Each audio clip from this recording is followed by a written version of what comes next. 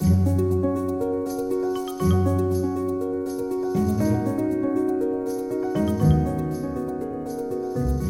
guys, and welcome back. This is Unknown Friends, and I am your host, Rochelle Ferguson of Kitty Productions. Thank you so much for joining me today for episode 19 of the podcast's third season, which has been a season full of trilogies. We have covered 6 trilogies so far this year in quite a range of genres: historical fiction, science fiction, fantasy, and even cornerstone works of Western literature like Dante's Divine Comedy. Well, today we're starting a new trilogy, or new to the podcast, that is, but actually the oldest piece of literature we have yet discussed on Unknown Friends in any of our 3 seasons so far. Today we'll be launching our 3-episode discussion of The Oresteia, a dramatic trilogy written by the ancient Greek tragedian Aeschylus. So the Oresteia is just shy of being 2,500 years old. Aeschylus lived in the 6th and 5th centuries BC, and he wrote his Oresteia trilogy, and it was first performed in 458 BC, exactly 2,480 years ago. Now, let me frame our discussion with a little context by talking about Aeschylus for a few minutes. Who he was, what he did, what he wrote, and more generally, I think it'll be helpful if we briefly discuss Greek tragic drama and how it developed. So the playwright Aeschylus was born in Greece in roughly 525 BC, in the region of Attica, in a small town slightly northwest of Athens. He was a poet and playwright his whole life. His tragic dramas were already being performed when he was in his 20s. However, he also did military service multiple times because, unfortunately for him, he lived right in the middle of the Persian Wars, which were a big deal in ancient Greek history. The Persian Wars were a 50-year series of conflicts between the Greeks and the Persians from about 500 to 450 BC. So essentially, they lasted the span of Aeschylus's adult life. The biggest battles that happened on the Greek mainland occurred around 490 and 480 BC, and Aeschylus fought in both of those conflicts. So in 490, he and one of his brothers served in the Battle of Marathon, which is a very cool piece of history. It was a surprising and decisive victory for the Greeks, really a monumental kind of defining moment in their history. And the Greek historian Herodotus wrote that only 192 Greek soldiers died in the fight, compared to upwards of 6,000 Persians. Now, admittedly, Herodotus is not always strictly reliable, but there aren't really any other ancient historians to compare his account to, so his numbers are basically all we have to go on. Anyway, he says only 192 Athenians died at Marathon. Now, sadly, Aeschylus's brother was one of those men, but of course, Aeschylus survived. And the Greek victory at Marathon kept Persia at bay for 10 years, but in 480, the Persian throne had passed from King Darius to his son King Xerxes, and Xerxes decided to finish what his father started, and he invaded Greece from the northeast. So Aeschylus served again in 480 BC through the summer of 479 BC in some major battles that were, again, surprise Greek victories against the much larger Persian army. Despite Xerxes' best efforts, the Persians were again driven out of Greece with their mission unfulfilled. So Aeschylus was personally involved in those battles, and interestingly, his gravestone, rather than praising his writing, actually praises his military service. The inscription says that Marathon and the Persians can attest to his good reputation. So I guess that gives us a little glimpse into what the Greeks valued and what they saw as most important about themselves, at least at that moment in history. Aeschylus died right about the time the Persian Wars were drawing to an end in about 455 BC. By now, of course, in the 21st century, Aeschylus is far better known for his plays than for his military prowess. But it's worth noting that his service in battle actually found its way into some of his writing. For instance, his play called The Persians, which was first performed in 472 BC, features the Battle of Salamis from 480 BC, in which Aeschylus himself fought. And it wasn't very common at the time for plays to depict current events. Most plays, including most of Aeschylus's other plays, explored much older history or ancient myths. So this one, The Persians, was a bit out of the ordinary. But, Aeschylus really had the right and the opportunity to be a bit out of the ordinary if he wanted to. He is often considered to be the father of tragedy, the father of tragic drama, because while poets were writing tragedies before Aeschylus, he was really the one who broadened its scope and experimented and helped define what tragic drama would look like in the ancient world. Basically, the writing of only 3 ancient Greek playwrights has survived through the centuries, or at least of tragedians. And Aeschylus was the first of those 3. The tragedians Sophocles and Euripides were younger than Aeschylus. They were born in about 496 and 480 BC, respectively. And they further developed the structure and style of tragic drama. But Aeschylus did kind of the groundbreaking foundational work. So let me quickly share a little bit about the culture of ancient Greece with regard to tragic theater. Of course, the Greeks were poets from way back, but tragedy specifically, as an art form, we really don't know quite how it originated. But at some point in time, the Greeks thought up the idea to stage a tragic story, not just recite it as a poem, but have an actor portray a character as a performance, a character telling their story. Now, originally, tragedies just had one actor and a chorus, which was a group of people who maybe sang or danced and who spoke lines in unison that explained what was going on in the tragedy. Now, this was tragedy in the 6th century BC. In the 5th century, Aeschylus started writing and started expanding the potential of tragic drama. For instance, he introduced a second actor. So instead of one character telling their story, you could have 2 characters dramatizing a story through dialogue and conflict. Later, Sophocles would stretch those bounds even more by incorporating a third actor into his dramas. And Aeschylus seemed to think that was a good idea because in his later tragedies, he uses a third actor as well. So this was the time when these writers were figuring out what the possibilities were with theater. And even though, many of the details, like the number of characters, have changed since the 400s BC, these playwrights did establish many of the standards by which we still judge tragic drama. They established what kinds of stories could be told well in the setting of theater, and what kinds of characters belong in tragedies, and what kinds of choices characters make in tragedies that lead to their downfall. Those are the types of principles that Aeschylus, along with Sophocles and Euripides, created through their writing. Now, Aeschylus, we believe, also invented the tragic trilogy.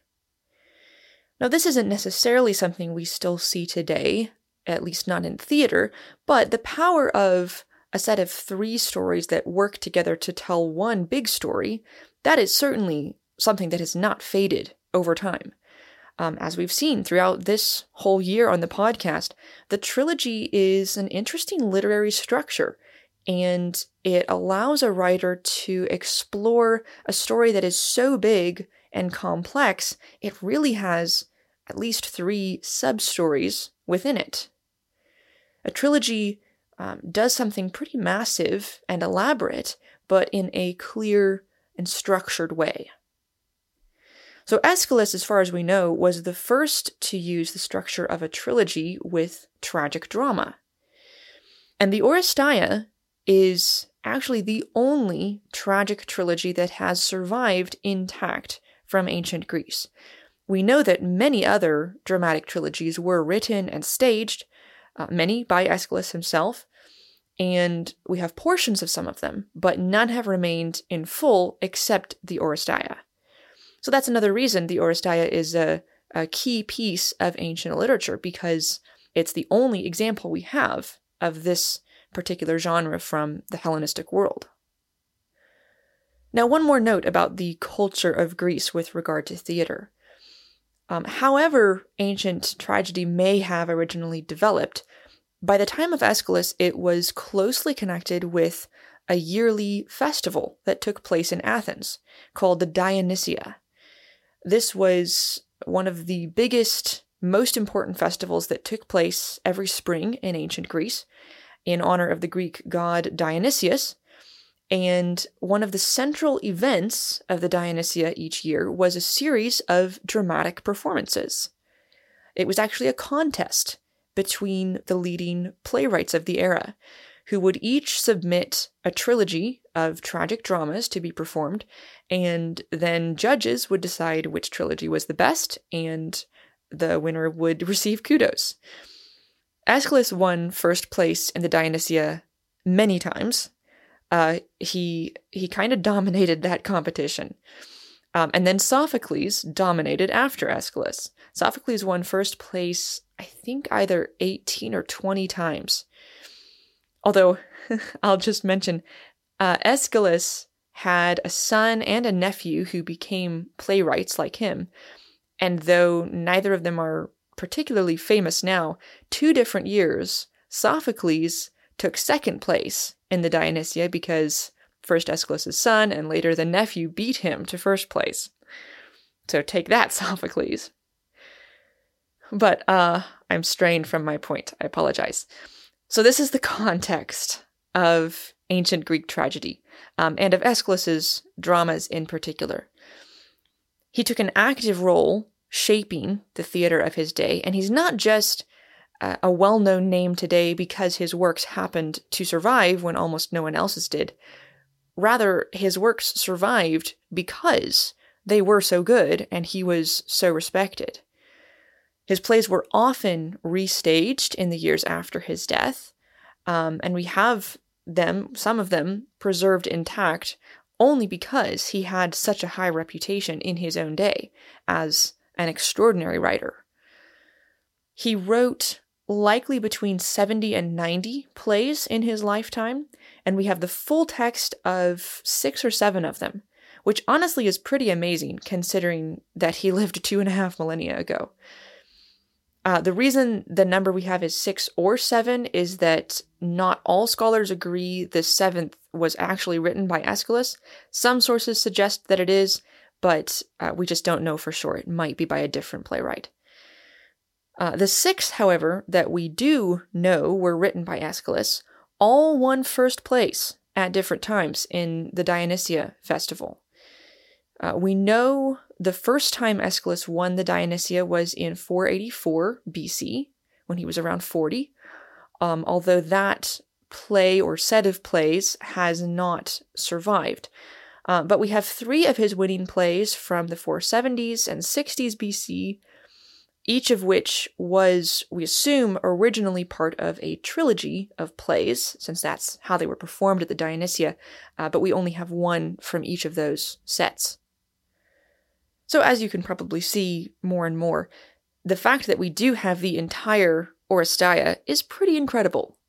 We're very fortunate to have this trilogy to give us our one and only window into what a dramatic trilogy looked like in the ancient world. So, that is quite enough context. Let's dive in. The Oresteia was one of Aeschylus' final works.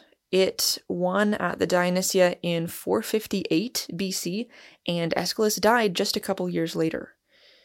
So, at least of the material we have, this is Aeschylus' most mature, most complex tragedy. Like many ancient dramas, the Oresteia is based on Greek mythology. History/mythology. It's tricky to extract history from myth in the ancient world. But the Oresteia draws specifically from the many interconnected myths about the House of Atreus. This is sort of a dynasty that shows up in a lot of ancient Greek stories. Atreus was, according to myth, a great-grandson of the god Zeus. And there are a lot of stories revolving around Atreus's father and grandfather, Tantalus, as well as about Atreus and his descendants. There was a lot of just brutal conflict and treachery between Atreus and his brother Thyestes, and it ended with Thyestes placing a curse on Atreus and his whole house. And Aeschylus portrays some of the effects of that curse in the Oresteia, which centers on Atreus's son Agamemnon and his family. The first play in the trilogy, of course, is titled Agamemnon, and that is the story we'll be focusing on for the remainder of this episode. So the name Agamemnon may ring a bell because he was one of the chiefs among the Greeks in the Trojan War, as recounted by Homer and other poets. Agamemnon and his brother Menelaus, another son of Atreus, were the kings of Argos and Sparta, and when the Trojan prince Paris abducted Menelaus' wife Helen, the two brothers declared war on Troy and left their homeland for 10 years to besiege Troy. They finally won the war. Menelaus got his wife back, and all the Greeks sailed back home. But after 10 years, not all of them got a very warm welcome back home. Odysseus, for instance, as recounted in the Odyssey, found his house overrun by men who were trying to court his wife, Penelope, and Odysseus had to drive them all out in a bloody battle to secure his home again. And several of the other Greek leaders have complicated and sometimes tragic homecoming stories. But probably no homecoming was messier than Agamemnon's, which of course makes his homecoming the perfect subject matter for a trilogy of tragedies. So the first of the three plays, Agamemnon, opens with a watchman whose job is to stand guard looking out over the sea, waiting for a signal in the distance to tell, hopefully, of the Greeks' victory against the Trojans. And this has been his job for months and months. He waits and watches, and in the first scene of the play, he finally sees a light in the far distance, a beacon light, and he knows that that means Agamemnon's forces have won against Troy. So the news is in. Agamemnon will be coming home in the near future. And Agamemnon's wife, Clytemnestra, who is one of the play's main characters, gives this long speech about how sad she's been for 10 years while Agamemnon was away, and how exciting it is that he's coming home at last.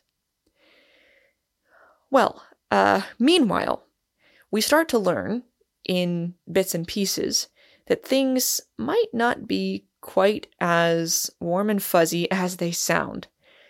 First, we learn that while Agamemnon was away from home, he made a human sacrifice to try to appease the goddess Artemis, who was preventing his ships from sailing. And the human he sacrificed was his and Clytemnestra's daughter, Iphigenia. And Clytemnestra had no say in that decision, and she may not have forgiven Agamemnon yet for his choice. And although her speeches are effusive about what a faithful wife she is and how good it will be to have her husband home again, from other characters, we get little hints that maybe all is not well in Agamemnon's home. We're reminded, for instance, of Helen's faithlessness to Agamemnon's brother, Menelaus, and we're reminded that Clytemnestra is actually Helen's sister. We're also reminded of the curse on the house of Atreus, and the dreadful things that Agamemnon's father did long ago that have never been avenged. In other words, Aeschylus subtly but persistently points toward the probability of tragedy awaiting Agamemnon upon his homecoming. And tragedy is exactly what unfolds, of course. The long and short of it is, Agamemnon arrives back home with, and this is important, with a concubine named Cassandra, a war prize from Troy. And even when he shows up with Cassandra, his wife is still all praise and flattery and subservience when she greets him. But after Clytemnestra takes her husband inside the house, Cassandra is left outside, and she suddenly launches into this half-crazed prophesying. She was actually a prophetess in Troy, but the god Apollo cursed her with the fate of being always correct, but never believed by anyone who hears her prophecies. And what she uselessly foretells is Agamemnon's imminent death, followed by her own death. And almost immediately, we discover that Clytemnestra has murdered her husband inside the house, and shortly after, she kills Cassandra as well. And the play ends with her gloating in her crime without remorse, feeling that vengeance was accomplished. She hated Agamemnon for killing their daughter, Iphigenia, and also, while he was away for 10 years, she had an affair with her husband's cousin, actually, a man named Aegisthus, who had a vendetta of his own against Agamemnon, and so the two of them together plotted their revenge against Agamemnon, and now all has gone perfectly to plan. Clytemnestra's husband is dead, and she and Aegisthus together will now govern Argos in Agamemnon's place. So that is where the first play ends. But, of course, there is a lot more to the story. Murder is not a good way to avenge murder, because then someone has to avenge that second murder, and it can become an endless cycle, especially when your family has a curse on it anyway. So, in the second play, we will meet the character who actually gets the whole trilogy named after him, Orestes, who is the son of Agamemnon and Clytemnestra, but was not present for the first part of the story. So, next time we will meet Orestes, as well as his sister Electra, and we will take a look at the second tragedy in this trilogy, titled The Libation Bearers. So I hope you'll join me again in 2 weeks for that next episode. Thank you again for listening today, and I hope you've enjoyed this short introduction to Aeschylus and Greek tragedy. As always, I am your host, Rochelle Ferguson of Kitty Wayne Productions, and if you ever want to learn more about me and my work as a Christian playwright, you can visit my website, kittywayneproductions.com. Thanks for being here, and I'll see you next time.